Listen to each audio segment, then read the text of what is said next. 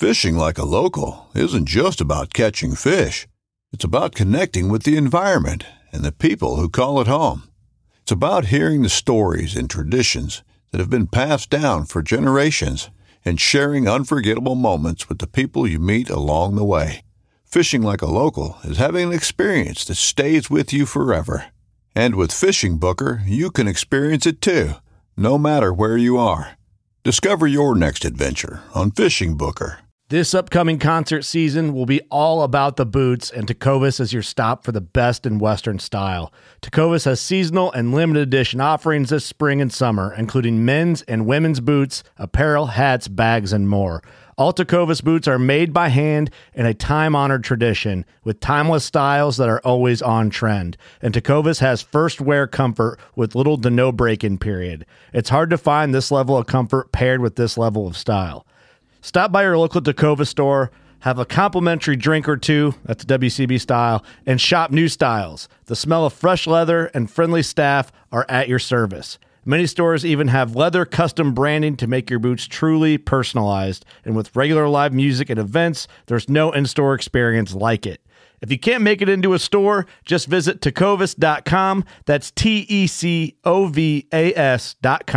They offer free shipping on all boots, as well as free returns and exchanges, and ship right to your door. Go to tecovas.com and find your new favorite pair of boots today.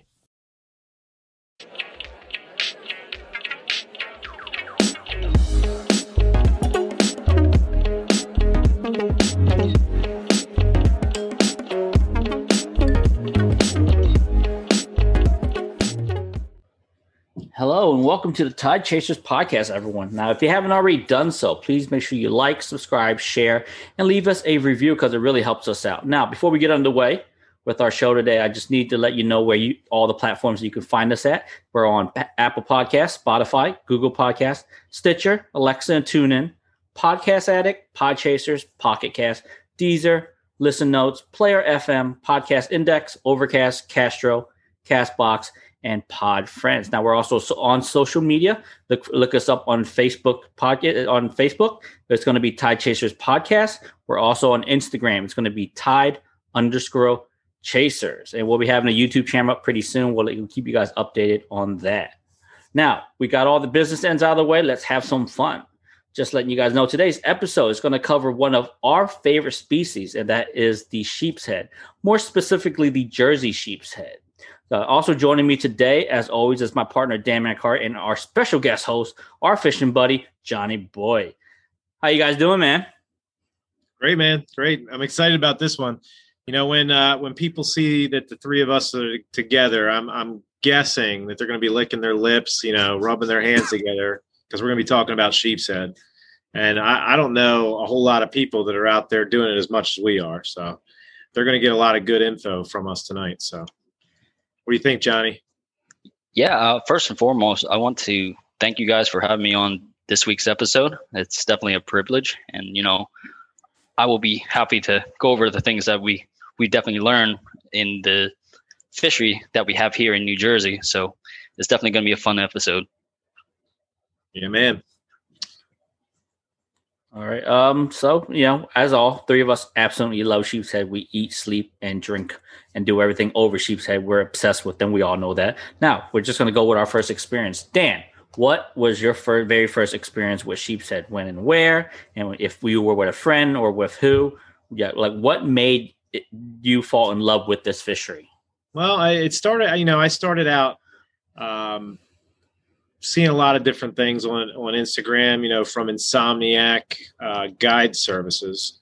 And I would see him posting his catches, and I've followed him for a few years. And I saw how he was essentially the king of sheep's head in Jersey. And I'm like, man, this is a fish I haven't caught. I got to catch one of these. So I bounced around for a little bit trying to catch them on foot, and struck out, and I had conversations. This is going back, I think 2018 was when I first started getting interested in them. And then 2019 was when it kind of opened up for me. I got to hop on my buddy's boat on a whim. Captain Mike from Never Enough, based out of Stone Harbor. And he's like, he called me up actually when I'm on my way to vacation with my family. He's like, how quick can you get here? I got an opening on my boat. Let's get out. And we went out. Conditions were terrible. You know, it was windy. It was just not the perfect conditions. But he's like, we are catching a sheep's head today. I'm going to make sure you get your first one here with me. And it happened. You know, I had one hooked up. It's probably about a 7-pounder. We had it up next to the boat, and it kind of broke free. And this is after a few hours of frustration because I was new to it. And then finally, I linked up with an absolute stud, which is still my PB. My first sheep's head was a 10.2 pounder, about 24 and a half, 25 inches. And obviously, we released that fish, and that was just the start of a great vacation because I got out on some more fish. But yeah, that was it. Thank you, Captain Mike Smith from Never Enough. Really appreciate your expertise on those fish and get me on them. But yeah, I mean, there's a lot of great captains in our South Jersey region that know how to catch these fish. We're very fortunate. So now there's a lot of other people getting into the sport. Fantastic. That was a great experience. All right, up next, Johnny, tell us your first experience. Could be probably similar to mine, but go ahead. Yeah, you're absolutely right, Kwa. So I think it was in 2016 or 2017. You know, before that time, didn't really know anything about sheep's head. You hear about it a lot from the southern states, but you don't really hear about it a lot up here. So I believe Kwa brought it up. Hey, there's a guy that runs a charter, Insomniac Charters. He does like these sheep's head trips up in South Jersey. So he hit me up. Kwa hit me up and said like I need another person to go and tag along so that we have like a two-man charter for this Insomniac trip.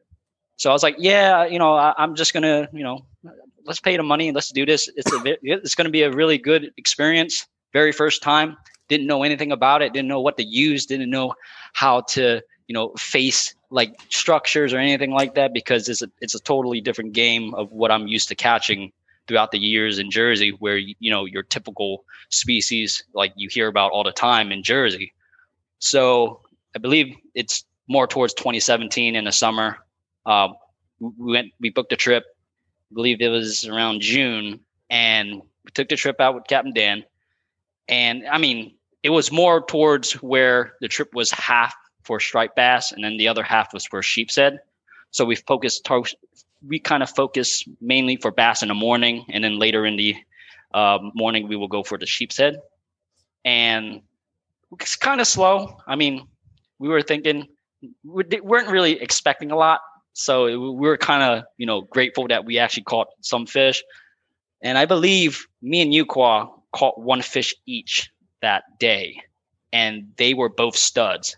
I believe my fish went towards 12 pounds. No, your very I don't remember. I remember. Your very first sheep's head in New Jersey. I remember this like I have the video still, like it was yesterday. It was 1367. I really don't remember, but we netted you remember that pretty well. Yeah, we netted it. We put it in the live well because we wanted to weigh in because we know it's a citation fish. Just to let you guys know, any fish in New Jersey any sheep's head in New Jersey over 13 pounds is a citation sheep. You can go if you can keep it alive, bring it to a shop, weigh it, and you'll fill out the paperwork, and they'll give you a pin. And that's exactly what we did. We put it in the live well. We took it over to Higgins, and we weighed it, and it went 1367. Yeah, I don't remember because it was that long ago. Yeah. It was 1367. We put it back in the live well. I had one that day too. It didn't break double digits. It was close. It was like 9 pounds 11 ounces, and I was really sad because I wanted a double. But I mean, 1 ounce off. But still, it's just I didn't get a citation, but Johnny did. He got his paperwork. He got his pin. He still has his pin now somewhere. So, but yeah, it was a great first day. All right, go ahead, continue.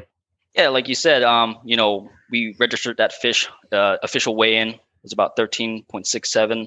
I'm taking it from your word. So, and then like 2 weeks later, received a certificate of recognition, a little pin stating like, this fish has reached a size where, it's a citation size. Don't see a lot of fish that big. And I kind of have it like on the shelf, kind of like framed up because it was actually one of the biggest accomplishments in my fishing career to actually catch my very first fish, but catch a fish of that caliber, that size, it kind of made me feel like, that trip was well worth whatever time, dedication, money whatsoever. And, ever since that day, kind of got hooked into the art of sheepshead fishing. Now, I mean, we definitely had many trips with Captain Dan Schaefer over the past 3-4 years. Mm-hmm. We may catch fish big like that. We may catch fish small like that, but it was really a good time. I think all in all, that was like probably the most valuable experience. I don't regret it. And I'm glad to get into that game. And, ever since, it's just been doing it every year, every summer. We've been targeting sheepshead at the certain months, Absolutely, man. I mean, I got to experience Dan Schaefer now. You guys talk him up, and I got to get out there with him. It sounds like he's the shepherd of the sheeps, and obviously he's great at other stuff too. He wins tournaments, fluke fishing. He catches tons of bass. So, how about you, Kwa? What about you? Tell us about your experience. I know it's kind of the same experience, but it's close. It's pretty much the same experience, except my sheepshead started when I was a kid. See, I came from Florida originally, so sheepshead down there for us is normal. They're a nuisance, but you don't get that caliber of fish size. Like you can go on any jetty or bridge piling and pull up like 1-2 pounders all day as fast as you can put your hook down. You're going to pull up 1-2 pounders, which is it's fine. I mean, they're fun, but like when it gets to size, nothing beats a Jersey sheep up here. Like same thing, I go the same thing story with Johnny. 2017. I wanted to do sheepshead so bad. I've been watching Captain Dan post so many photos of these beautiful fishes up here, and then the size of them is just what got me interested. So I called Johnny. Johnny said, "Okay, let's do it." Booked a trip. Like you said, first half of the morning we did bass, caught a few bass. Second and half, the other half of the day, we started dropping for sheeps. Like the technique he was just teaching us was something that we've never done. It's and we're going to get into that in just a little bit, but it's such a different technique. The bite is something you have to learn. Most of us are like, oh, well, we talk fish. This is like the same thing. No, it's not. It's completely not the same thing. And we're going to explain it to you why. We hooked a few fish that day, but guarantee we broke off more than we hooked. I guarantee me and Johnny probably broke off at least 4 to 5 double-digit fish. Like literally, they were just they overpowered us. There's no way of getting them out. That's just the way the game plays. I mean, lucky enough, Johnny landed at 1367. I dropped into 911, and then they're 2 good fish, 2 solid fish that day. Sure. But yeah, it was a great trip. Totally. And then, from 2017, 2018, 2019, 2020, I did at least 3 trips a year with Captain Dan, specifically for sheeps. And, as of since last year and this year, I got my own boat. So now I've been hunting sheep on my own, but I got to give credit where it goes, because Captain Dan over the past 5 years has taught me at least 80 to 85% of my knowledge. Everything I know, I've learned from him, and the last 15 to 20% is something I learned little by little as I'm experiencing this on my own skiff. So, as I'm progressing, I'm learning more, and these fish intrigue me that I just want to continue learning everything about them.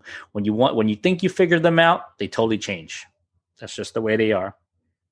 Yeah, it's amazing. We talk about these double-digit fish, and I got to experience some of the fishing down south. And you're exactly right. I mean, you can't keep these smaller fish off the baits, and then the larger fish, even like 5 pounds and above, are fewer and far between down there. Yeah, that's why we take special care of our fishery up here, just because we don't know how many giants we have, and we're seeing less and less of them year over year. So the idea is we want to keep seeing them. So yeah. Now I think we can go down a list here on this one, and I'll agree. Like we're all using bottom sweepers for these sheepshead for the most part. I would say. Am I wrong? Yep, 100%. Yep, bottom sweepers. Yeah. So before we get into the actual gear, let's when do we start targeting them? When do you start targeting them, Dan, do you think? I usually, when fluke season opens now, I kind of do like a double thing. I'll fish for fluke a little bit, and then I'll fish for sheepshead. So like end of May, early June is probably my time to start targeting them up here in Jersey. I try and do a couple combo trips. It's a lot of work to go in and out, the bay, but because you're going to be fishing different areas for both species of fish. But hey, what can I do? I love them both. So but yeah, probably, a little bit after fluke season, probably very early June, late May, somewhere in there. Johnny, do you have any opinions? When do we start targeting them? Or do you have an opinion? When do you think they start moving in?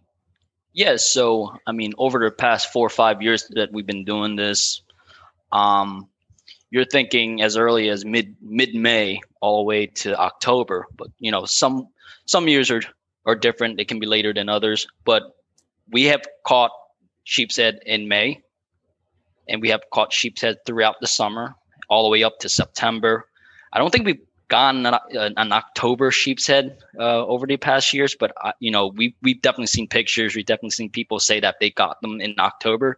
So I would just say in the time frame of around mid-May to about early October would be the best time to target them if you were to go for them. Right. And from the experience over the past few years, I think about mid-May is a good time to start looking. For me, it's like my opinion and my theory is that I think they move in with the drum, like the black drum. When black drums start moving into our waters, I feel that they migrate with them that through the Delaware Bay, and then they make their way here. And then, they're hanging off the jetties, and then like they literally move inshore into our structures. Yeah, around mid-May, end of May, when that water starts picking up. Not saying that they're not here all year round. And I'm going to say, I assume they're going to be, there's a lot all year round here, but we just don't target them. Like, you got to think about it. Florida, they're hot. Their hottest time is winter. That's when the fish are super active. Like sheeps are super active in Florida when the water drops down to 40, 50 degrees. I mean, I've seen a few photos this year. They've seen sheeps swimming around the pilings in like 30-degree water. You know what I mean? So we never target them, so we don't know they're active, but we just know that, they're here. Yeah, I mean, we saw some nice ones caught this past year in November. If you remember that what was it, like a 12, 13 pounder caught, in some nearshore wrecks. Yeah, off the wreck. Yeah. Yep. So that we may just be on the tip of it, where we're targeting them. We may have opportunities outside of our normal time frame that we typically think we can target them. Like you said, I mean, in Florida, they move inshore. This is the time of year they move inshore to spawn, and then they get real active. And then in the summertime down there, they move out to, the nearshore wrecks offshore and such. Yep. And we kind of get the opposite thing here. They move in here during, early summer, and they move out late fall. Late fall is when, they start getting an uptick in their activity on the sheepshead down south. So it's kind of interesting to see how that fishery is different in different regions. I'll never forget talking to the owner of one of the owners of Eye Strike Fishing about one of his lures that the jailbait reef jig for sheepshead. And I told him, yeah, we get sheepshead up here, and he just assumed it was a different fishery just because he didn't know that they made this trip the range up here. So it's interesting, the difference in the fisheries. All the way down to the types of baits that they use. Some of those are different than what we're using here. It's just, I guess, what's available to them and what the present bait that they're eating. So. Gotcha. All right. Well, let's before we get into that, let's do tackle. Tackle is very specific in this region. Guys down south like to use heavy equipment. I mean, for us, we're on a totally different ball game. Dan, describe us your setup for the day. Basically, and this has evolved over time. I've used some recommendations of guys that were doing it before me, but I'm using like a 2500 series Stratic, 20-pound braid, 20-pound test fluorocarbon tied off to a bottom sweeper jig. The rod that I'm using is going to be a 7-foot Tsunami Slim Wave, medium heavy. I just really got to like that rod this year. Our buddy Kyle actually recommended it to me, and his friend Dave also. Great rod. Love that thing. I was using a St. Croix Avid inshore before that, and the action on the Tsunami Slim Wave, the tip, it's just I get a little bit more sensitivity. But I'm using the lightest possible bottom sweeper I can get away with. Color is secondary. There's a lot of different colors. I do just as well using, plain lead as I would chartreuse, but there's a range of colors for different baits that you would pair it up with. But typically, if I'm fishing our Jersey back bay waters, I'm trying to get away with, no more than a 1/2 ounce bottom sweeper. If I'm using more than that, I'm not fishing it right.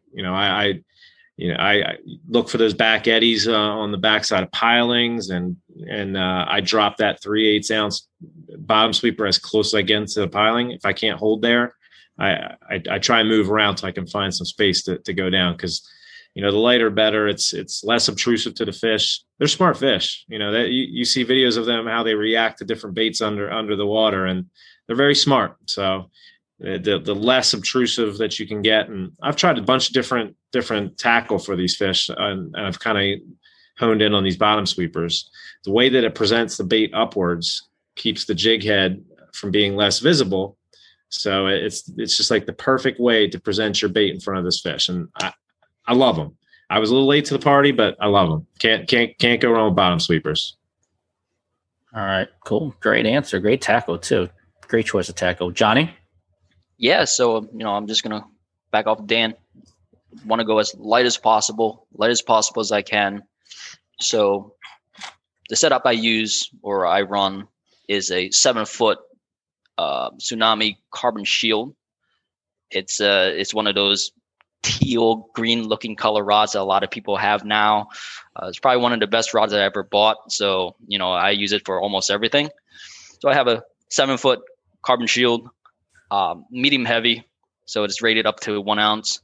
And then I run a Penn Conflict 2, 2000, size 2000, and I run 10-pound tests with that reel. I know 10-pound test sounds very, very, very, very daring to use, especially fishing heavy structures like pilings. But I believe the lighter the line you use, that line will cut right through to the water, making sure that your line stays as tight as you can towards the piling. And I know a lot of people, they use 15-pound, 20-pound tests. I've even heard people use 30-pound tests for that. I mean, I've been getting away with 10-pound tests this whole past year. I don't think I broke off any fish. As long as you play the fish nice, these fish are going to come up. Just take your time with them. And just like Dan said, with the bottom sweeping jigs, try to go as light as possible. The money weight that I see is what Dan has mentioned, a 1/2 ounce bottom sweeper jig. I think anything more than that it's very difficult. 3/4 ounce. I don't like using that. It's just too heavy. The fish will feel it before you even set the hook. It'll just spit it right out. So I mean, the lighter you can go, the better. But I mean, there are times where you can't go that light, and that's usually when it's probably not like a good day to target them. So light as possible, light tackle.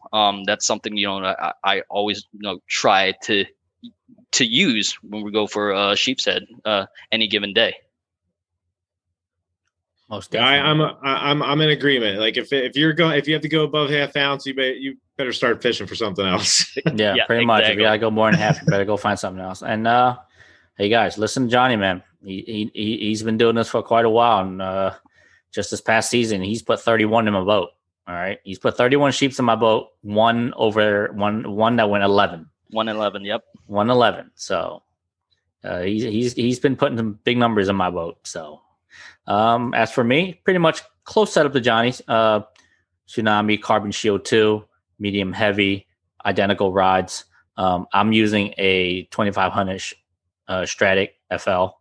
I'm up between these two guys. I'm at 15-pound braid and a 20-pound fluorocarbon leader to a bottom sweeper jig. Same thing, 3/8 ounce if I can get away with it. If this current sweeping just a little bit more, 1/2 ounce is the max. As color wise, no preference. I'm a lead guy. I'll drop lead any day. Colors may make a difference depending on the water clarity, but like most days, I don't think they're picky. Yeah, but they'll hit any color as long as it's food in their face. You know what I mean? Besides that, you can go up in braid. I really think you can, but try to get away with it as light as possible. Johnny's pretty brave with 10.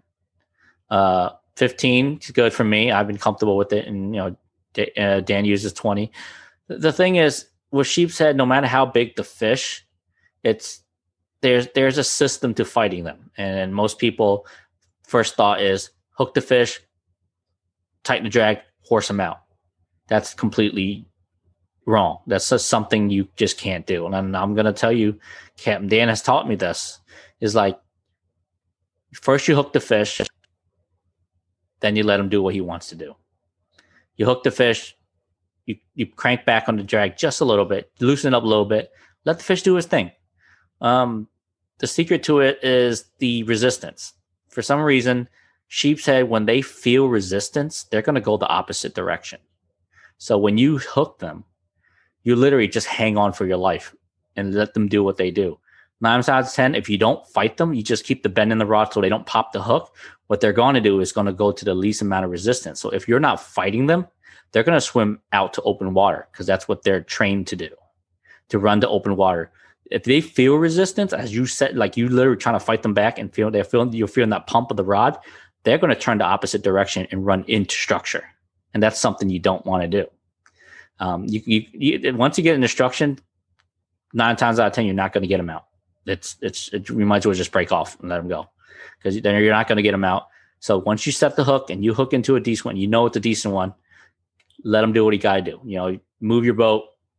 That's the way I do it. Once one of my guests on the boat, when I know they hooked into one and I know it's a sheep, what I'll do is I'll push off a piling and literally use my trolling motor, and I'll kind of guide the boat away from structure and just slowly let the boat drift where it needs to go. And once we get into open water, like literally open water, there's no structure around, then I'll tell the guys, tighten up the drag a little bit, now put on the heat. Like literally put on the heat and start cranking them in. A big sheep, you're going to be fighting him for at least 10, 15 minutes. Anything over 10 is going to be a good 10, 15 minute fight. You know what I mean? He's going to run. He's going to come up. He's going to see the boat. He's going to run. He's going to dive deep.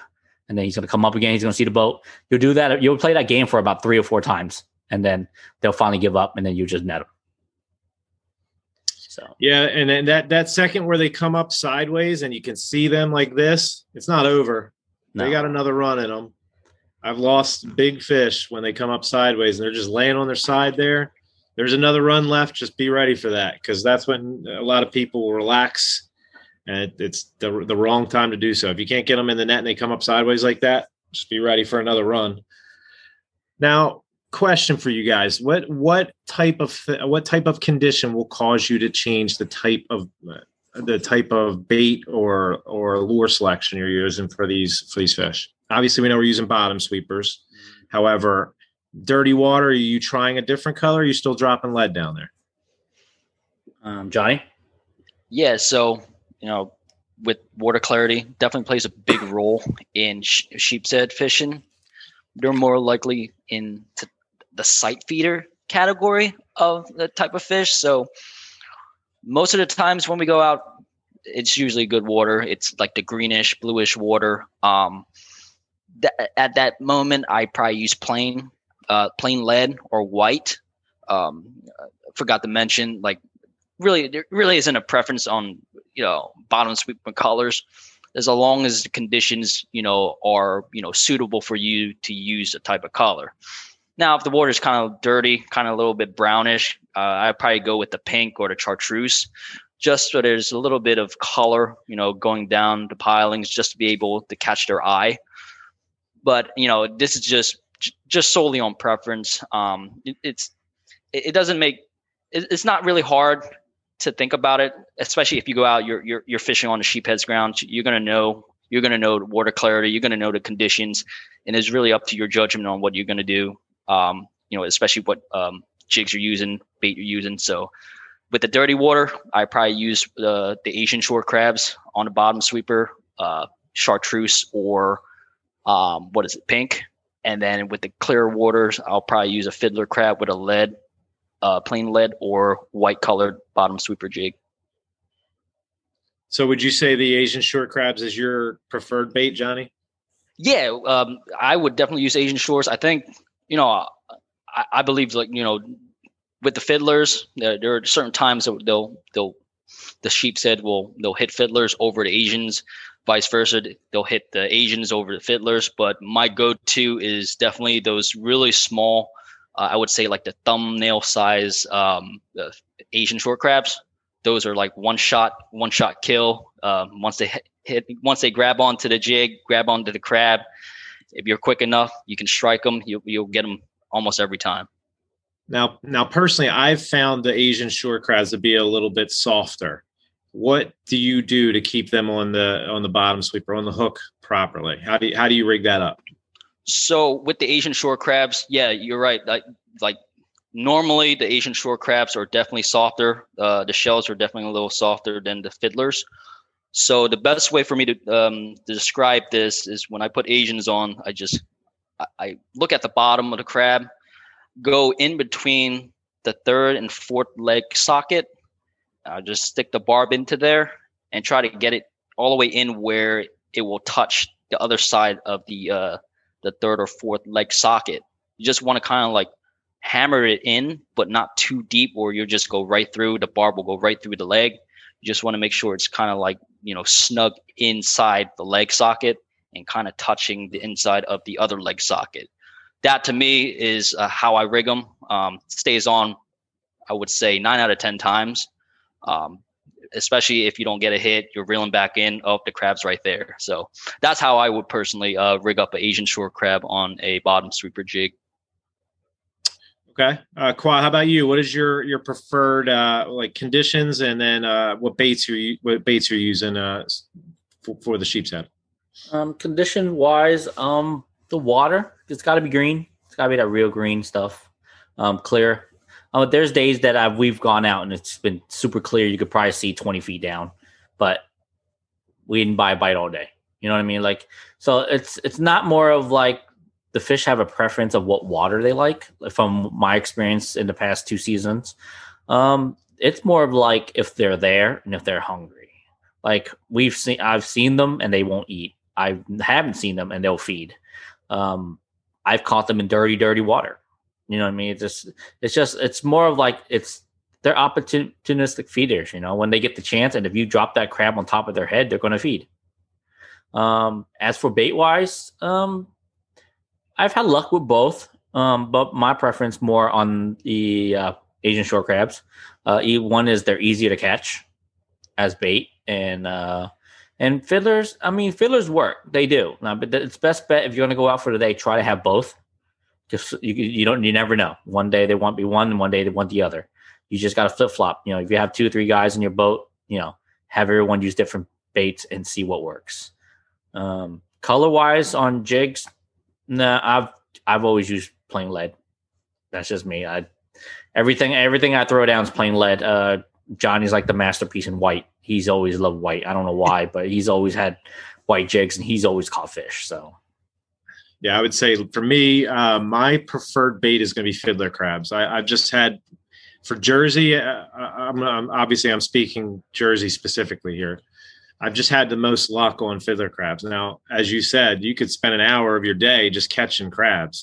They're not easy to catch. So you got to factor that into, whether you're hitting the right tide and all that kind of stuff. If you're catching bait, I like to go out, my headlamp on at nighttime right before I'm going to be on the water and catch them, but it's not always easy. So the available, usually you'll find both of those kinds of baits, fiddler crabs and the Asian short crab, generally in the same areas, as long as there's some rocky structure around there. I also like sand fleas, believe it or not. My best day that I've ever had sheepshead fishing, 90% of the fish were caught on sand fleas. But as far as Jersey, I would say fiddler crabs, sand fleas, and the Asian short crabs would be for me. My also best day that I had in Jersey, I hooked up with 6 fish and landed 3 of them, was the dirtiest water I've ever fished for them. Super dirty water. I couldn't see like inches down. We've heavily debated this, and that's something I do that I see some other guys do, like Elias, for example. I'll crack the back of the shell when the water's real dirty to get some extra scent moving along without killing the crab. Just push my thumbnail in through the back of the shell, kind of opens it up, gets all the juicy goodness flowing through the water. And I feel like that gives me a little bit of an advantage when I'm fishing the dirtier water. Maybe it's all mental. I've seen some other guys do it, but for me, I found I've had greater success when I break that shell in dirtier water. But, obviously, ideally, like you said, green water. I don't need it to be super clear. I just need it to be pretty clean for me to be like, okay, this is it. So how about tides? You guys, is there a specific tide? I know we talk a lot, as long as the tide's moving is the ticket, but is there a specific tide you prefer? From my experience, the tide does matter. The way these fish are is the higher the tide and faster moving the tide, the higher in the water column they're going to be. If you get my point, it's like if the water's coming up, they're going to be higher up in the column. And then if the water's moving fast, they're going to be more tucked behind these eddies, behind these bulkheads, these bumpers. And they're going to sit there because they don't want to fight. They don't want to fight current as much as any of us. So they're going to be sitting right behind that eddy. They're just waiting for stuffed crabs, crustaceans, anything to go around those eddies, those bumpers, whatever they may be, and just pick them off. As the water drops, they're going to be more towards the bottom. They're going to be sitting more towards the bottom. And if the water's more slack, they're not going to be tight on structure. Since there's no current for them to fight, they're spread out along the bottom. They're munching, they're moving. One of their favorite food is calico crabs.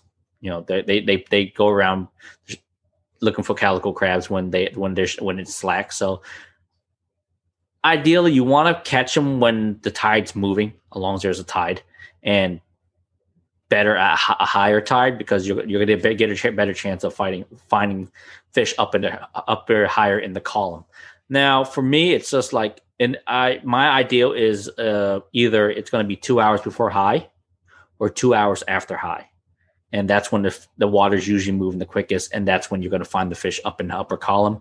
No more usually 5-10 feet down.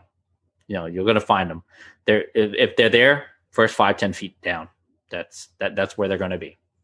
Quad, or how about Johnny? Do you want to talk about how you inch your bait down to find the fish? Yeah, I know specifically, like you watch videos of sheepshead and people are dropping straight to the bottom, and you're scratching your head like you're dropping in right on all the interference fish. Tell me how you do it, Johnny. Yeah, definitely. So whenever we come up to a structure, like Qua said, you really want moving water just so you can fish you want to fish the back ends of those bulkheads just to get away from that current break. So for me, what I would do is take the jig with the crab. I'll get real tight to the piling where the current is breaking, and I'll drop probably maybe increments of 5 feet. I would definitely hold the line as well when I'm releasing the line into the water, just so that I have a better feel of it, coming off more smoothly instead of wildly. Especially when if you have wind or anything like that, if you just open your bail, your line's just going to come off kind of wildly, and it's just going to look bad. It's just going to get caught into the current and pull you away from the piling.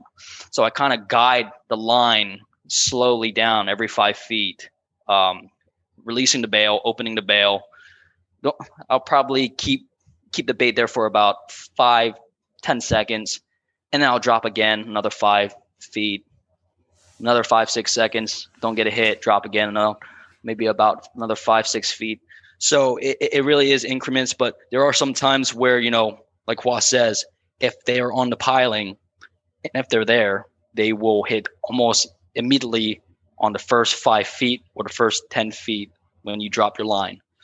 Now, I don't really go all the way to the bottom because, like you said, Dan, you're going to catch all these small tog or these baby black sea bass or even those oyster toadfish. So try to stay away from getting real close to the bottom. That brings up a real bad experience for me. I'll never forget.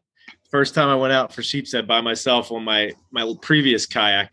I went out and I'm dropping down to the bottom. I'm like, what the heck am I doing wrong? I'm catching oyster toadfish after oyster toadfish after oyster toadfish. So obviously I did my homework. And I'm like, so that's it. I'm doing it completely opposite of the way I'm supposed to be doing it. I was doing it based off of how I see other people doing it elsewhere. And it's just different here. I mean, I've actually been very successful doing it the same way elsewhere, but these people down south, they just drop right to the bottom with their 2 ounce weight and 2 hooks on there. And hope for the best. They're using high-low rigs for sheepshead. Yeah. Well, are you doing the same thing when you're dropping down for sheepshead? Yeah, pretty much. Rod tip as close you can as you to the structure, 6 inches above the water, and I'll pop open the bail. For me, it's like 2 feet increments. I'll open the bail, drop it 2 feet, close the bail, wait. 5-10 seconds, nothing. Open the bail, another 2-3 feet, close whale. I'll work it all the way close until the bottom, and then if it hits the bottom, I'll let it sit there. I'll let it sit there for like 5-10 seconds, and then I'll bring it back up, and I'll hit that piling one more time. Same thing. We usually hit pilings and structure only 2 drops. If you do it twice and there's nothing there, move on. Don't work the same piling 5, 6, 10 drops. If the fish ain't there, they ain't there. You got to keep moving. For sheepshead, you got to keep moving. If they're down one spot, you got to move to another spot. You move another spot, you move another spot. You keep moving until you find them. They love to swim around and feed. They don't stay in one spot. And that's exactly right. They're schooling fish. So I've worked over a set of pilings, like in the morning, like the same tide, like going nuts. I leave it, go elsewhere, come back, work the same pilings, same tide on the other side of the tide, and I catch fish. So if they're not there one part of the day, they might be there another part of the day. So you never know. They're very unpredictable fish, which is, I think, why we love the chase, man. They're still unicorns to us. I mean, they're not as, these big fish, these big sheepshead are not as common as a lot of people think they are. Now, have you guys ever targeted sheepshead in Jersey on jetties or near shore, offshore structure? We have not. Well, we're always on the jetties talk fishing, but we've never caught one. We know people that specifically target sheepshead from jetties, and they've been very successful. But that's just a whole nother game in itself. We've had, it's not saying they're not there. They're definitely there. We've had experiences. We have people, we've had divers that told us, they've seen massive schools with like 30, 40, 50 fish. You know what I mean? So they're there. This year we may attempt it. We get the chance. We're out target fishing. We'll put a little bit more effort into, looking for them. I've heard of guys catching them on inshore wrecks. So not a lot, a few. So with that thinking, I think we get some fish that move north to south, and then we get fish that moves from east to west or west to east, however you want to say it. And I think they move out and they move back in. And then that's my theory behind it. So, and I do think we have a lot of resident fish too, but we also have a lot of big fish that move. And I think the bigger fish are the ones that migrate, like the bigger 8, 9, 10 pounders. Those are the ones that move because, we have decent fish here in South Jersey, but North Jersey's got them. But that's untouched territory. No one fishes for sheeps up there, and they're there. But they've been catching sheep all the way up in New York. Elias has been catching sheep all the way up in Sheepshead Bay, and his sheeps up there are like 13. You get one up there, it's 13, 14 pounds. You know what I mean? Yeah, I communicate with a guy up there in New York. His name's Sean Kelly, and he's probably the best that does it right now up there. He's definitely a solid guy for New York's fishery to kind of follow, Sean Kelly. They also, I mean, there was reports of them caught in Connecticut last year too. So their range is expanding. Do you guys have any theories on what kind of biomass we have in Jersey, or any kind of theories of like them? Because we've all heard from our diving buddies that there's tons of fish out there, that there's no absence of big schools of fish, and there's big fish mixed in. So my question is, do you guys have any ideas, like as far as how many are out there, their spawning behaviors in our waters? You want to touch on that, Qua?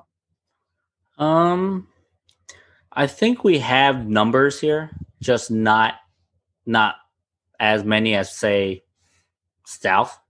You know what I mean? Like, well, like from recent years, yeah, like when we first started in 2017, there were a lot of big fish here. Like literally any fish that we landed was over to 8, 9, 10. Like we did not have any small fish.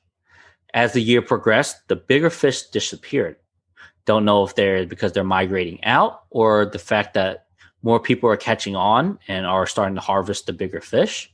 But, as we progressed and kept fishing, we started seeing a lot more 4, 5, 6 pounders, the average ones. And then in the past 2-3 years, me and Johnny's been we've been catching a few 1-2 pounders. You know what I mean? So they're here, they're smaller ones. Now we're getting a good mass different size, anywhere between 1 and 14 pounds. So it's mixed. I'm thinking they may either breed offshore of us and then come back in, or they may even breed inshore, and they're staying, because I've had a few buddies pull up minnow traps and they've had baby sheepshead in them, like infants, like juvies. So I think we're starting to develop a nice fishery of them. But me, honestly, I think the biomass they move a lot. That's what it is. I think they do move, and they're here for a short period and then they move. And then, like I said, I think they do move with the drum migration. Johnny, you have any theories on their breeding habits or the biomass of the fishery in our state? Yeah, I could definitely touch on this. So, in my preference, I don't really have that much experience on, the habitat, the behavior of the sheep's head. But, if I can guess, there are, like Wah says, there are numbers that do move up this far north in the Northeast. However, I don't believe you would see all different types of sizes. I know down in the South, there's tons of small ones. Like you'll get those itty bitty 10-inch fish, 12-inch fish, 14-inch fish. It looks like at some sort of size, when they start migrating, start moving up north, the bigger fish tend to keep going and going and going further up to, like we said, like New York or maybe Connecticut, like last year. So more of the bigger fish have the tolerance to, to deal with.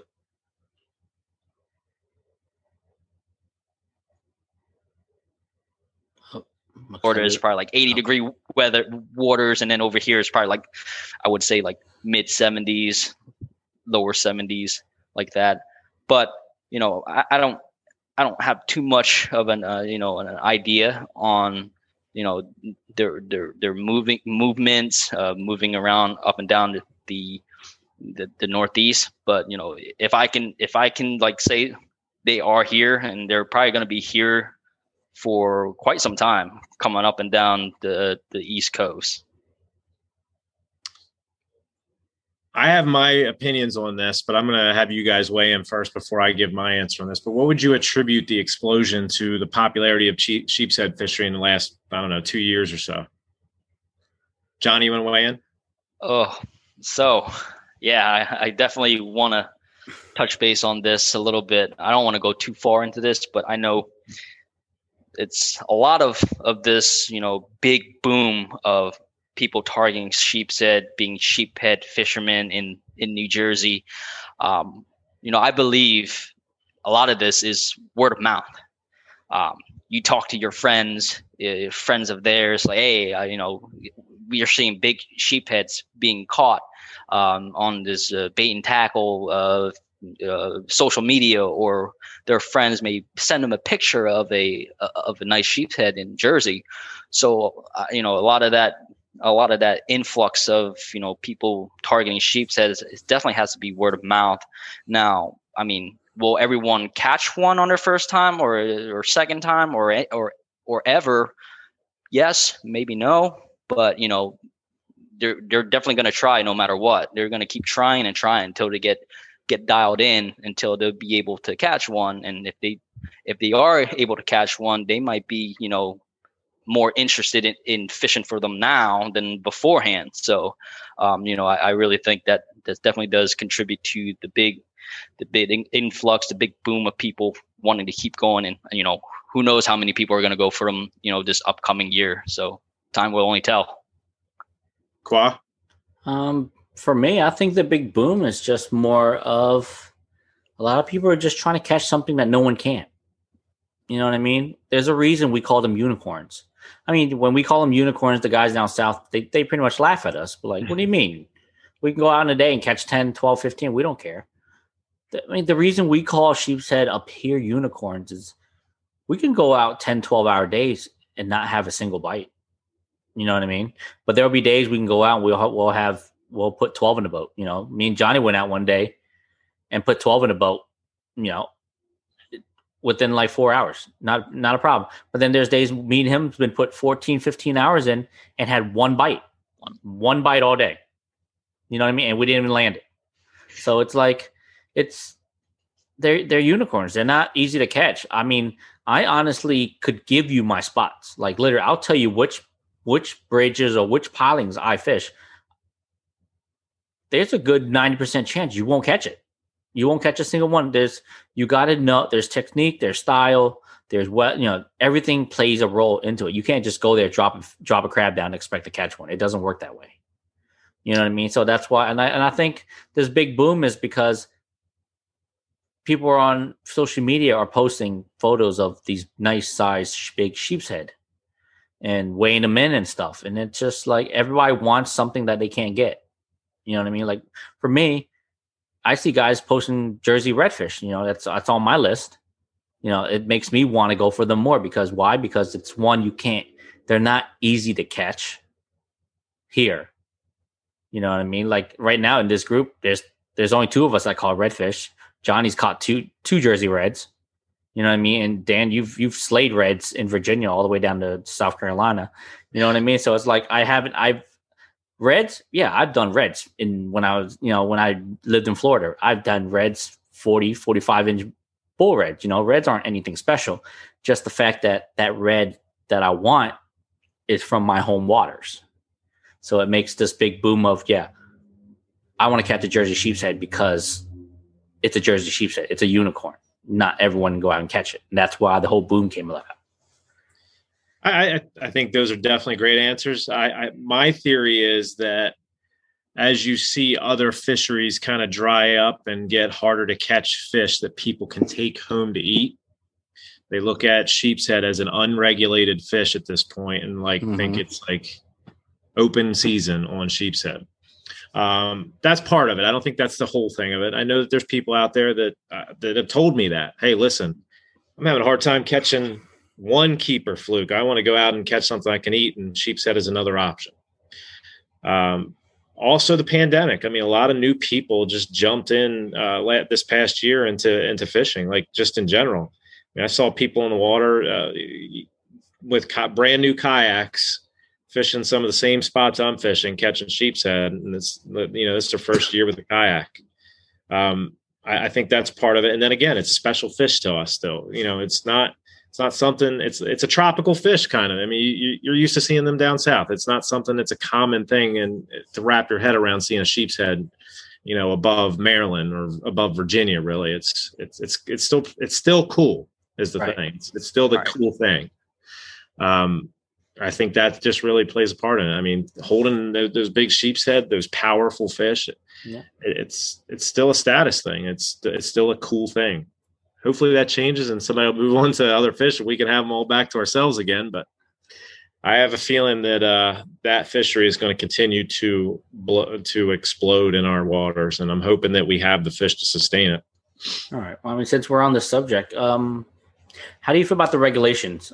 Johnny, how do you feel about the regulations that Dan just said that there are no regulations currently in New Jersey? Well, how do you feel? Should they enforce one? Should they create one? Yeah, for me, it's kind of a tough subject to talk about because, when you think about people fishing, there's two types of fishermen. You have people that fish for the sport, and you do have people that fish for food, just to take home to eat. For me, with this fishery being unregulated, I can't really say that it should be, nor could I say it shouldn't be, because it really does depend. I mean, I know down south these fish are regulated. I don't know the regulations top of my head down there, but there's also another fish in this area that is unregulated as well, and that fish is the triggerfish.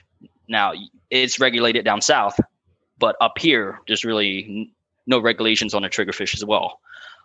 For me, there's kind of similarities on those two fish. However, with the triggerfish, I can say, I could rightfully say there's a lot more of those fish than sheepshead.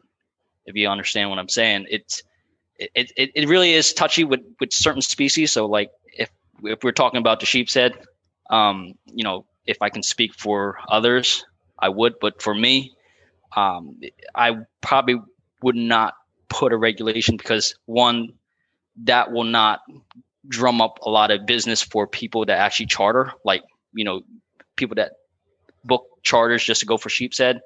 And, with the clients that charters have, they have a choice. They can release them, they can harvest them. I mean, they're basically paying for the service.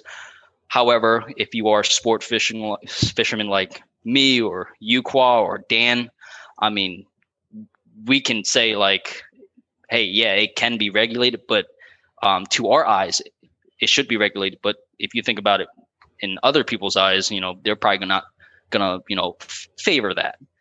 And so, to me, I just think that if you really have to think about if you are targeting these fish, if you do decide to harvest one, I would just try to harvest one very selectively. Try to be very selective on what, if you do tend to harvest, maybe take one. In my preference, take a smaller one.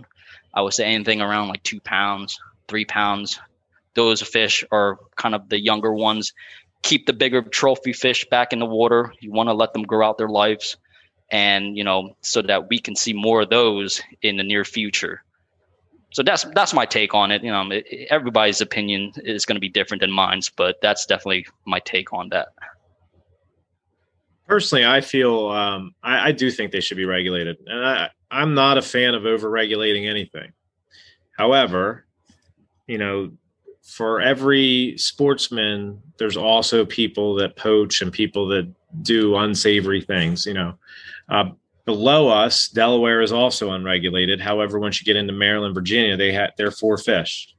I don't think it's unreasonable to hope and want for a 4 fish limit on these sheepshead, and hope that we can protect the fish for future generations. Like my son, for example, I'd love to get him out there fishing for him. I don't think the lack of regulations now with the explosion of popularity in the sports is a good thing for the fishery. I don't have any issues with people harvesting fish for the table. I do it. My kids, my wife eat fish. However, I think it's, responsible harvesting is letting the bigger fish go and, kind of looking into that 2 to 4 pound range as a good quality fish to bring home for the table. One of those fish can feed a couple. 2 of those fish can feed a family if you do it right. So there's no sense in taking more than is necessary. I'm not a fan of that, but I've been in situations where I've caught a lot of fish that I've brought home to my family. I keep fish for my wife. I keep my wife's family, her mother and father, my sisters-in-laws, their families as well. So when I'm harvesting fish, I'm harvesting for other families as well. But I still try and take the responsible route. I just think it's smart for us to look out for these fish. So until we know what we have and kind of make sure that we're putting the fishery in its best health. Qua, what do you think? I think a regulation would be an ideal for me wise. I'd like a regulation. But I mean, even with regulation, it's not like you're going to be able to catch 4 in a day. It's still at that. So, we don't know the numbers exactly what we have here to even create a regulations. But as a conservationist, between the 3 of us too, and everyone else we know, just use selective harvesting. You know what I mean? Big fish, anything 8, 9, 10, let them go, let them grow, because you figure those fish they have the big studded genes, so that their babies are going to be grown that size if you allow it to. And you figured a 10 pound sheep. I think I scaled it. I aged them out. They're about 15 years old. A 10-pound sheep's about 15, 16 years old. If you get anything up to 14, 15, now you're looking at a 20-year-old fish. You know what I mean? It's like that fish has lived 20 years, survived to be this kind of trophy. Now, wouldn't you like to release it and maybe catch it in a few years and it'll be a 16-pound, 17-pound fish? You know what I mean? And it'll give them the opportunity to reproduce and create, a bigger gene pool of bigger fish. If you're going to harvest, harvest 2-3 pounders. They're nice fillets on them. I think we put about 53 fish this year, 53 sheeps on the boat this year. We harvested 2. The only reason we harvested 2 because my guest on the boat, they wanted to experience the taste of a sheep and how do they like it? You know what I mean? Johnny harvested 1 this year just because he wanted to know what it tastes like, and then he'll tell you a little bit later, how he prepped it or how he thought of it. So I mean, a little bit later here, he's going to tell you what his opinion on the taste of a sheephead. And Dan's had sheep. Yeah, from down south. Yeah. So I try to not take them from our waters because I want to have. I'm selfish. I want us to have as many as possible to catch. So when I go south, that's when I bring some fish home. So speaking of that, going south, Qua, I know you've fished for them outside of our Jersey waters. Johnny, Have you ever fished for them other than New Jersey? Yeah, I tried one time. This was before I got into the craze. One time in Delaware, I fished the Indian River Inlet for them, but didn't really do well. But that was the only time I targeted them outside of New Jersey. Everything else was all inside Jersey, whether it be up and down the coast, but only one time outside. Gotcha. How about you, Qua? Outside, I know you've caught them in Florida. Have you caught them anywhere else other than Jersey and Florida? No, just Jersey and Florida for me. Gotcha. Now, I've targeted them all up and down the coast. I've caught them in New Jersey. I've caught them in Maryland, Virginia, North Carolina, South Carolina. I had one on in Delaware and lost it, but it's different. I mean, it's different as you get outside of our waters, the way you target them. So I really enjoy fishing for them in our waters just because it's, it's home really, but it's kind of cool to catch these fish right in your backyard, so to speak. Now, when we're talking about the recipes, Johnny, that's where we're going to jump back in and talk about how you've prepared the fish. How have you prepared the fish that you've harvested? And I'll talk about how I've done it after you wrap up. Yeah. So, personally, I'll be upfront and honest. Past 4 years for doing this, I've harvested 2 fish, 2 sheep's head, all in the 2 pounds, 2.5 pound range. Both times, I've taken it home. I've filleted them, got really nice piece of meat. The fillets are probably like at least an inch thick with those 2 pound fish. So I don't see why, you're not going to get a lot of meat in a fish that, that size. It could definitely feed a few people if you wanted to. So the best thing I've done with it, I filleted it, skinned it, and I kind of cut it into like strip size pieces, like kind of get like more like fish sticks, fish tenders like that. And I would throw in a lot of seasoning, salt, pepper, any spices. And I would like kind of deep fry it. I go into flour, egg mixture, panko, breadcrumbs, and I would like shallow fry it until it's like nice and golden brown. And, it's good fish. I'm not going to say it's the best fish I've tasted. If I had to compare the taste, compare the texture of the sheep's head to a fish that I've eaten a lot of, that fish would probably have to be a tautog or a blackfish. Very, very similar in taste. The only thing different with it, is the tog is the meat's a little bit sweeter, is a little bit I would say more tender than the sheep's head. The sheep's head meat's a little firm, a little bit too firm for me. So, it was good, just to harvest one, just to get a take on, how the fish was when I prepared it. But, I personally probably would not take another sheep in probably like a few years, because there's definitely other fish that are, better for the table, better food fare. And, it goes to show you, like, it's always good to try. So you kind of get like the understanding of like how this fish tastes. So that's for me, personally. Qua, have you tried them? I have not. Honestly, I have not. I have never harvested sheep in the past 5 years. No, I don't think I can say I have. All right. Well, the way I've prepared them is I have 3 kids, so fried fish is king in my house. It's just easy. That's what everybody likes. The brown foods, fried fish is king. But I've also done it on the grill, and it holds up pretty well. Now, I found they might be just a touch delicate for a grill fish where you can put it right on the grates. So if you have some kind of cover, some grill cover where you can put it over that, it's a good option to grill them. My family really like it grilled. They really like it fried, but not as much as like flounder, for example.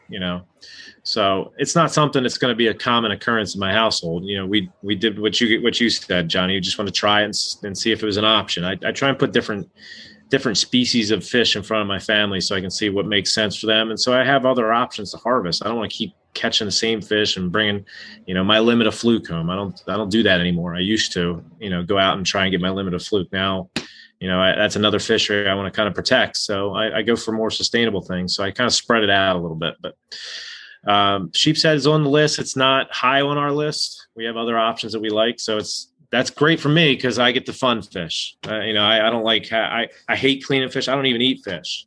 So I like to let everything go. I like the fun fish. So now to kind of wrap this up, we want to talk about, for the new sheep's head angler, what types of things can we help them catch more fish? What types of suggestions can you get? Like, we've talked about current, we've talked about, cloudy water as opposed to clean water. We've talked about which parts of the tide. Is there any other tips that you can give us, Johnny, that you can help your fellow new sheep's head angler catch more fish?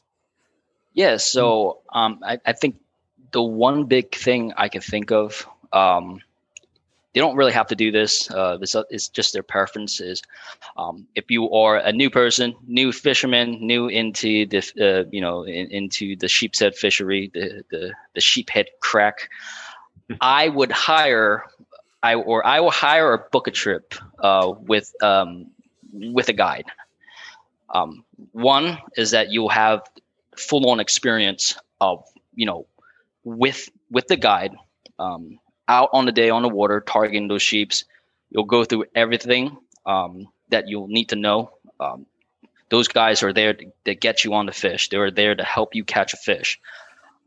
Just to hire a guide, just to book a guide, you'll be out on the water. You'll be able to have that hands-on experience. You'll learn a lot of the basics at first, and then if you are successful, if they're not successful on, that trip, I'd probably do a little bit more research, go on YouTube, go on websites, they'll probably guide you a little bit better. But I really think hands-on experience in the fishery is gonna help the person that's gonna try this out. It's not easy. Like we all said, it's not an easy fishery. It's not an easy fish to catch. It's not an easy fish to understand as well, because a lot of things are changing, different conditions, adaptability of these fish. There's seasons to it. So just to have that sort of knowledge beforehand or during the time that you're fishing will definitely help someone out, and then they can take that knowledge and apply it again and again for future trips. Qua, any pointers from you? Yeah, I'm pretty much the prime example of what Johnny just described. First new guy, don't know what I'm doing with fish, don't know what I'm doing looking for sheeps. You hire the best. You know what I mean? You hire the best guide and let him teach you. Don't think just taking a guide out, booking a guide for the day that he's just going to go out there and give you a fishing rod, put bait, and drive you to an area and tell you to drop it right there and catch a fish. It doesn't work that way. If you book and hire a professional guide, their job is to entertain you for most of the day, teach you, educate you on this species of fish. They're there to educate you, and as they say, a guide. Their way is to guide you through the process of learning this fishery. And it's worked well. Like I said, I've been taking guides with charters with Captain Dan for 5 years. And like I said, 80% of my knowledge is through him. Everything I know, I've learned and adapted. There have been trips where we've gone out and haven't caught a single sheep. Me and Johnny's had skunk days for sheeps on Captain Dan's boat. Do we take that as a bad day of fishing? No, it's not, because the whole time we're trying to catch fish, he's working hard to put us on fish. The fish just aren't cooperating. But at the same time, he's still educating us every hour, every minute, why we were doing this, why are we trying this, why are we hitting this area? You know what I mean? So I don't say it's a bad trip. I wouldn't say it's even a lost trip. I just think it's just an educational trip. If you catch a fish, it's a bonus. That's always been my theory with any kind of guide. Totally agree. I'm going to triple down on what you guys just said. I think if you're the new guy getting out, hire somebody. You can't go wrong hiring Dan. He's from Insomniac Guide Service. He's the best.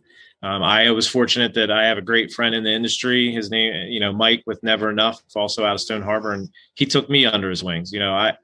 I would have been where I'm at now without his expertise. So it really is helpful to lean on someone that does this every day. Yeah. That this is their livelihood. So they're going to give you everything they got for that period of time they have you on their boat. So lean on them, ask them questions, pick their brain. That's how you learn. Beyond that, a couple little pointers, tricks. I always like to, when I'm on the water, like depending upon what I'm using, like for example, if I'm using fiddlers, I'll break the big claws off and save them over to the side. If I'm fishing at pylons that have a lot of, oysters or barnacles or anything on them, I have a spackle knife that I carry with me on my kayak, and I chum.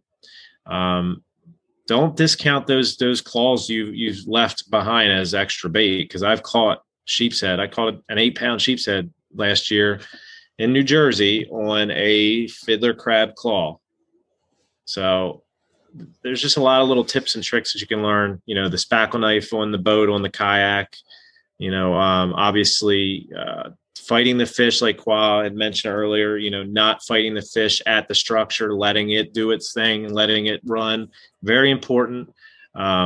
Keeping the heat on the fish once you turn it on. Do not let loose, and getting that fish in the net as quickly as you can once you've worn them out from the fight. Those are all key, man. Those things, those are going to catch you more fish. And just be patient. Your first day out, you're probably going to be pretty annoyed. You're probably going to be pissed. You'll miss fish.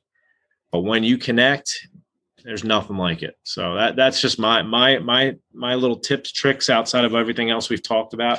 That spackle knife, saving those claws, and then any extra bait, I always like to just kind of like roll it up and chum it down. But it gets them fired up, just like anything else. Other fish chum, they react to chum, they react to the bait, and it just gets them in a frenzy if they're there, obviously. But all right. It's not a trick. It's more like it's going to be a question for you two guys anyway. This is very important though. That everyone needs to learn this. And then the thing is, if you're a talk fisherman, don't assume you'll make a great sheep's fisherman. All right. This is why.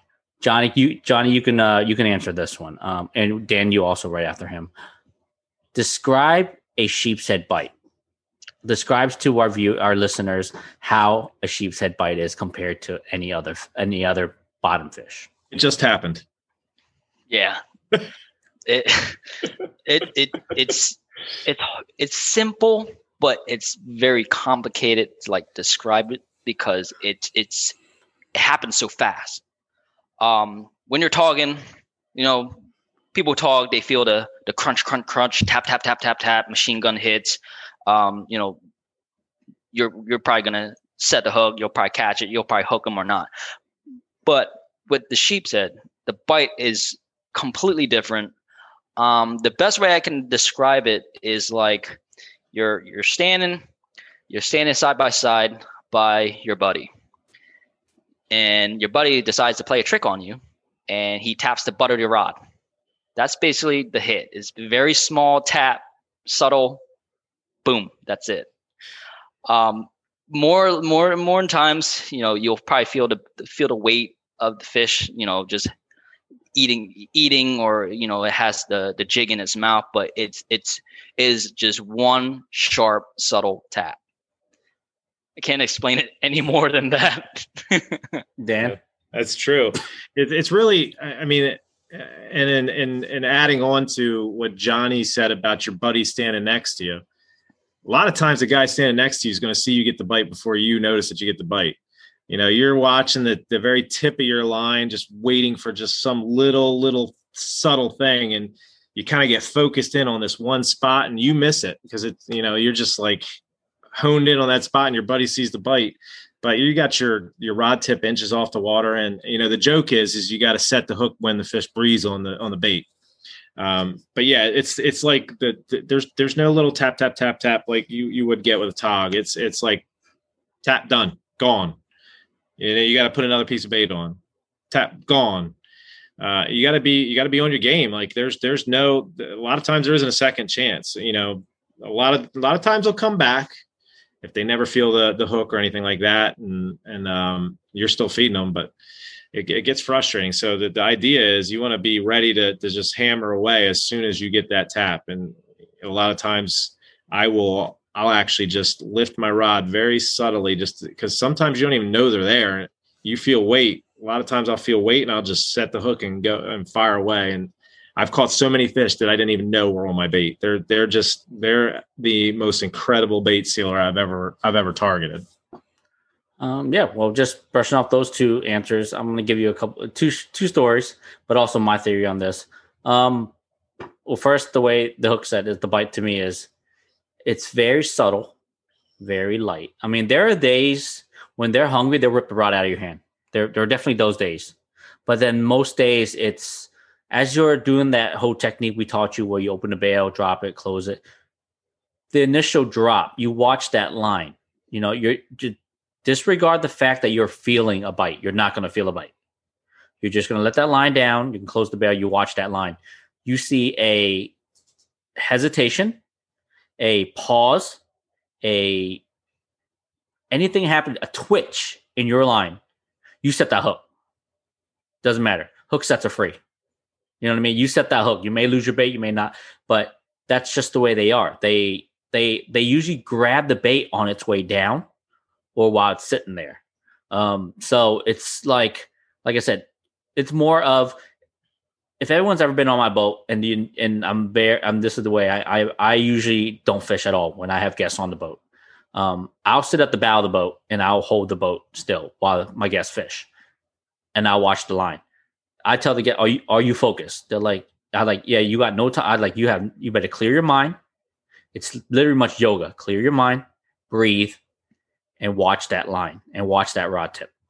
Any kind of different movement that doesn't feel normal in that line dropping, you set the hook and you set hard.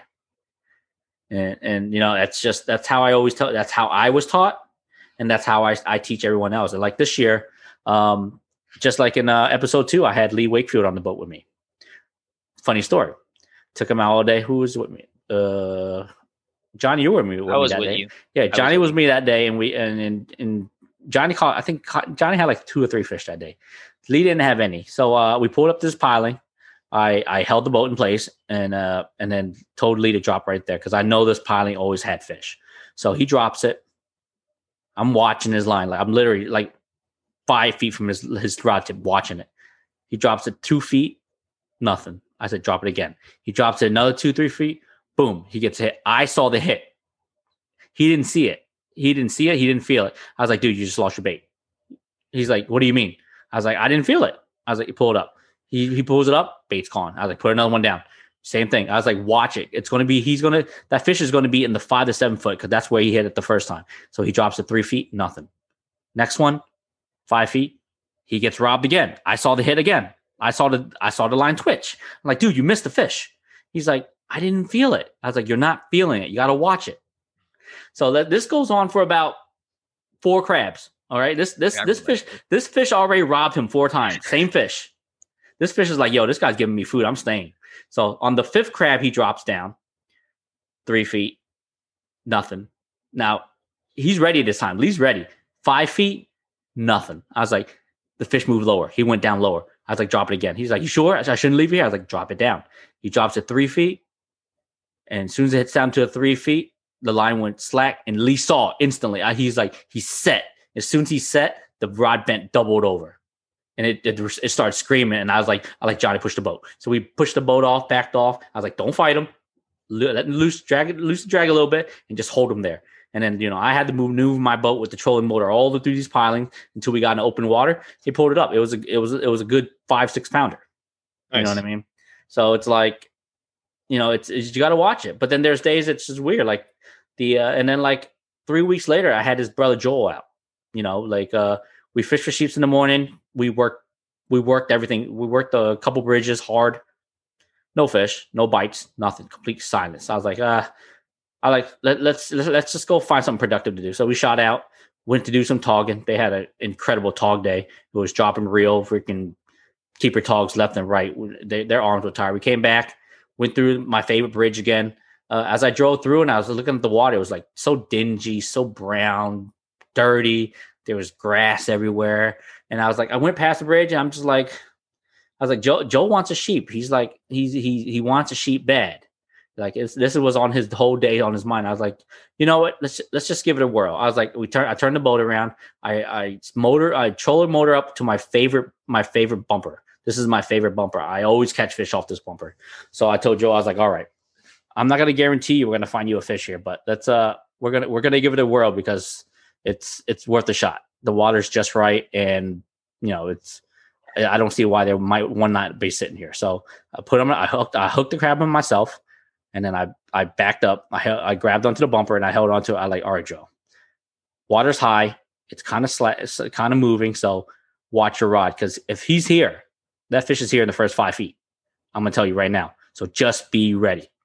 He's like, okay, I'm ready. So I held the rod right there and all right, drop it 2 feet. He drops it 2 feet, nothing. He opens, I tell him, open the bail, drop it again. Closes the bail right about 5 feet. He gets hammered, sets the hook, freaking, I think it was like a 5-pounder, came right up. Like, dude, he was so happy. Like the smile on his face just made my day better. And then I was just like, and then he took got some nice photos, released the fish. And then I was like, you know what? Let's drop another one down that pond. I have a feeling there's something else. There's another one there. So we hooked up another crab, pulled up to the same piling. I told him, do the exact same thing. Don't change nothing. And he did that. Second drop, bang. Another 5-pounder right off that same one. 2 fish in like 5 minutes. But we've been working all day for these things and not a single one. And it was just their time to feed. And, we tried it again a third time. That didn't happen. So that was about it. So, I mean, like I said, put the time in and, just be ready for it. And, the bite's not the easiest thing to detect, but once you figure out that bite, then you got it locked. It's true. All right. So I think we kind of went over everybody's PBs earlier, but Johnny, was the 1367, is that your PB? Yeah, that was my very first one, and the PB, which is probably going to be very hard to beat. Yeah, I would agree with that. My first was also my PB, 10.2 pounds. So I got some work to do to catch up to you boys. How about you, Kwa? What? I know you got a big one in there. What's yours? Let's see. This last year with Johnny, it was my PB. I caught one. I caught an 11, but that wasn't it. My PB was a 1320, and that one was by myself. Oh man! I was by myself in my boat, and I was fishing. And the funny thing was, Captain Dan was there with me too, but he was fishing on his boat on the opposite side. So like I literally, he was literally fishing. We were doing the same thing. He had clients on. I was fishing solo, and I just literally at that minute I was screaming to him, I was like, "Hey Cap, how you doing?" He's like, "Not so bad. We got a fish earlier." I was like, "Cool." So I dropped my crab down. I think 10 feet down. I felt my crab hung up. I was like, I was like, no, this is not a hang up. So I set as hard as I could. When I set, it felt like I set into a rock, but that thing was just like, it bent. My rod doubled over into the water. The rod tip went into the water and it just started ripping. So I literally turned the trolling motor off so I could drift back into open water because I know this is going to be a fight. So I'm just like, I'm letting him do his thing. Once I got in open water, I tightened the drag up. I started, putting the heat on him. He came up. As soon as I saw him in 2 feet of water, I almost screamed. I saw the size of him. I was like, holy moly.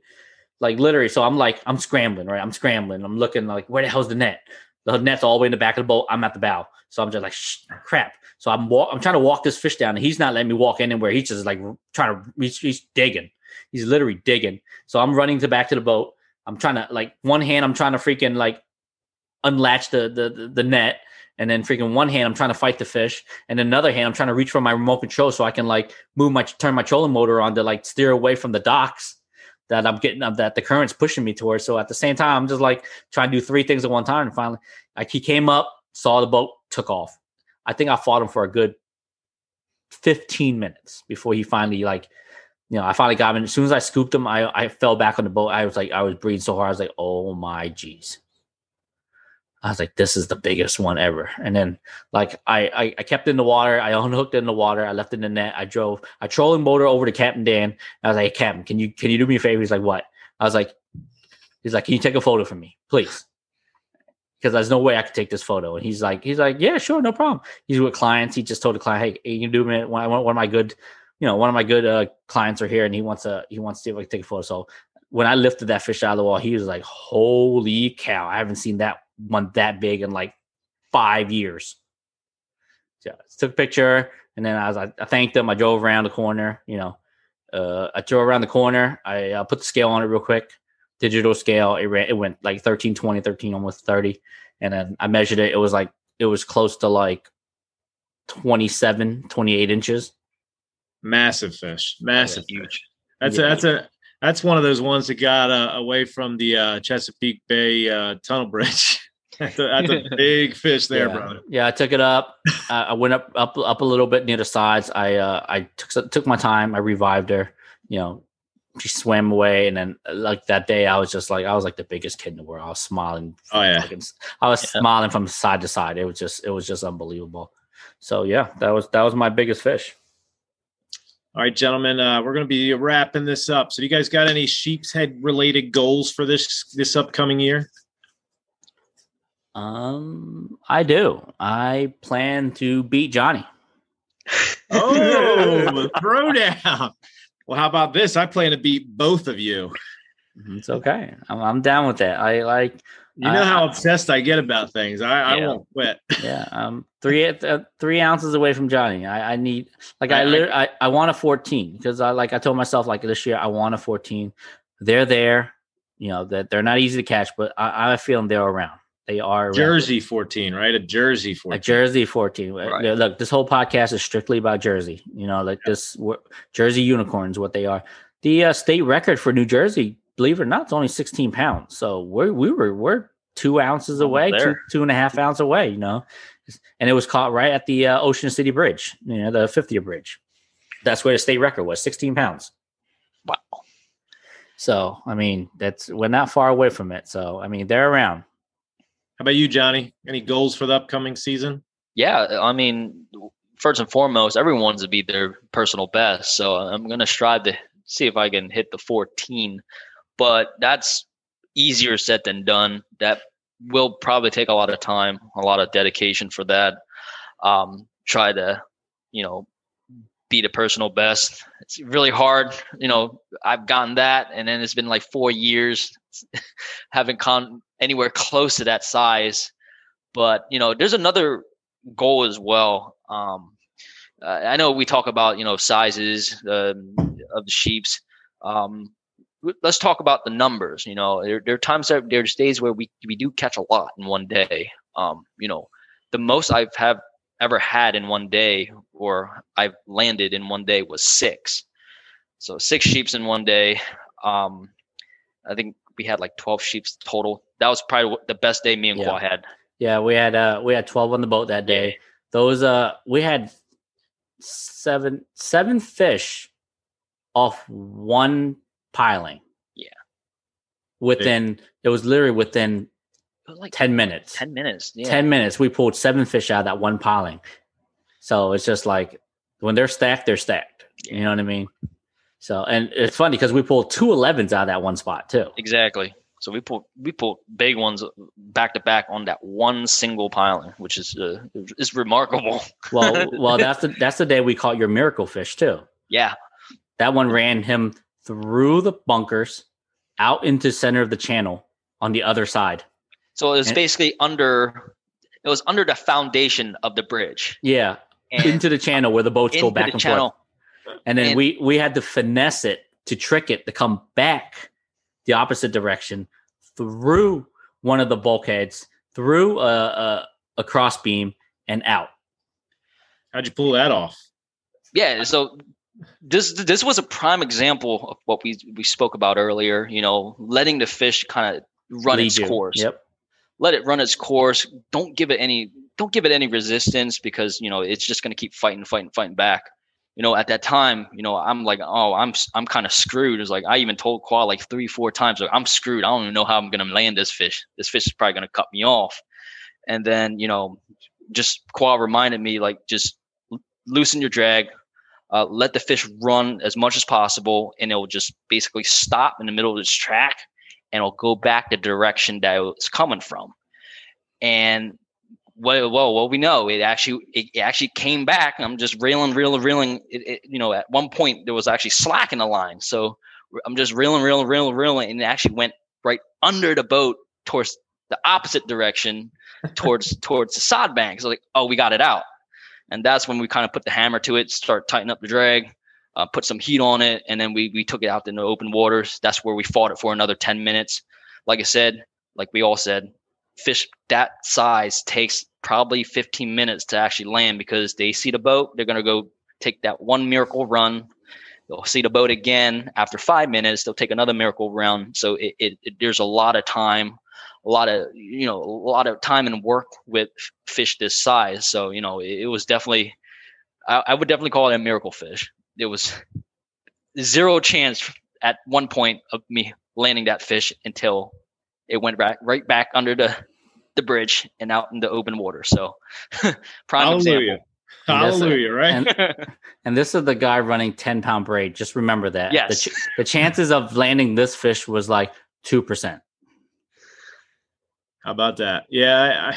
The way these fish are built, they're built for power. I mean, they are unrelenting. They're stacked from bottom to top. So I'm telling you, it's not like anything else we're fishing for in these waters. You can't compare it to tog. Tog are powerful fish too, but they're not built like a sheep's head. So you got to give them their due time to get worn out, and then you got to obviously revive them correctly when you go to release them. Yeah. As far as my goals for this year, pretty simple. I just would like to beat my PB. I don't need to beat you guys. I take joy in you guys' success as well, but I'm going to shoot for a big fish. But my goals are to catch a sod bank sheep's head this year, and then also a jetty sheep's head this year. It's really the only things I haven't done yet in the sheep's head thing. And those are just, I want to open it up. Obviously, I'm not going offshore targeting sheep's head with my kayak. So, but those are the two things I'm looking to do is get one off the sod banks. We know they're there. We know they move around back there, and they're not just on the bridges and the docks and everything. No. So that's my goals for this year. Yeah. All right, gentlemen, I think that kind of wraps up our episode. We got into some amazing sheep's head contact. I want to thank Johnny for being our guest today. You can find him at Johnny_fishcakes on Instagram. We also talked about Insomniac Guide Service. He's going to be at Insomniac Guide on Instagram as well. I would definitely recommend reaching out to him if you're looking to up your sheep's head game or start your sheep's head game. And also my experience was with my friend at Never Enough. It's NEVRNEUF, Never Enough, ENUF. A little bit different, but we'll link all the pages in the bio as well. You can find us on many different podcast websites. I have the links in our bio under one link. You can find all of them. from Apple Podcasts all the way to Stitcher. Facebook.com is going to be our Facebook page, facebook.com/Tide Chasers Podcast. And then, of course, the Instagram page is going to be Tide _Chasers. And we really appreciate you tuning in today for episode 4. Jersey Sheepshead. It's one of the ones we're probably most passionate about. So thank you for joining us, everybody. And please like, share, and leave us a 5-star review on our content as well. I look forward to coming back to you next week with a new guest.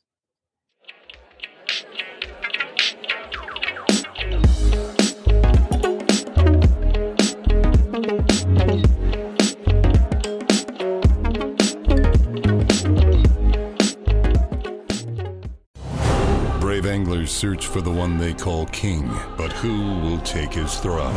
Tune in to Waypoint TV's Battle for Silver, Saturday, May 18th from 12 to 6 p.m. Eastern, presented by Abyss Battery. Waypoint TV.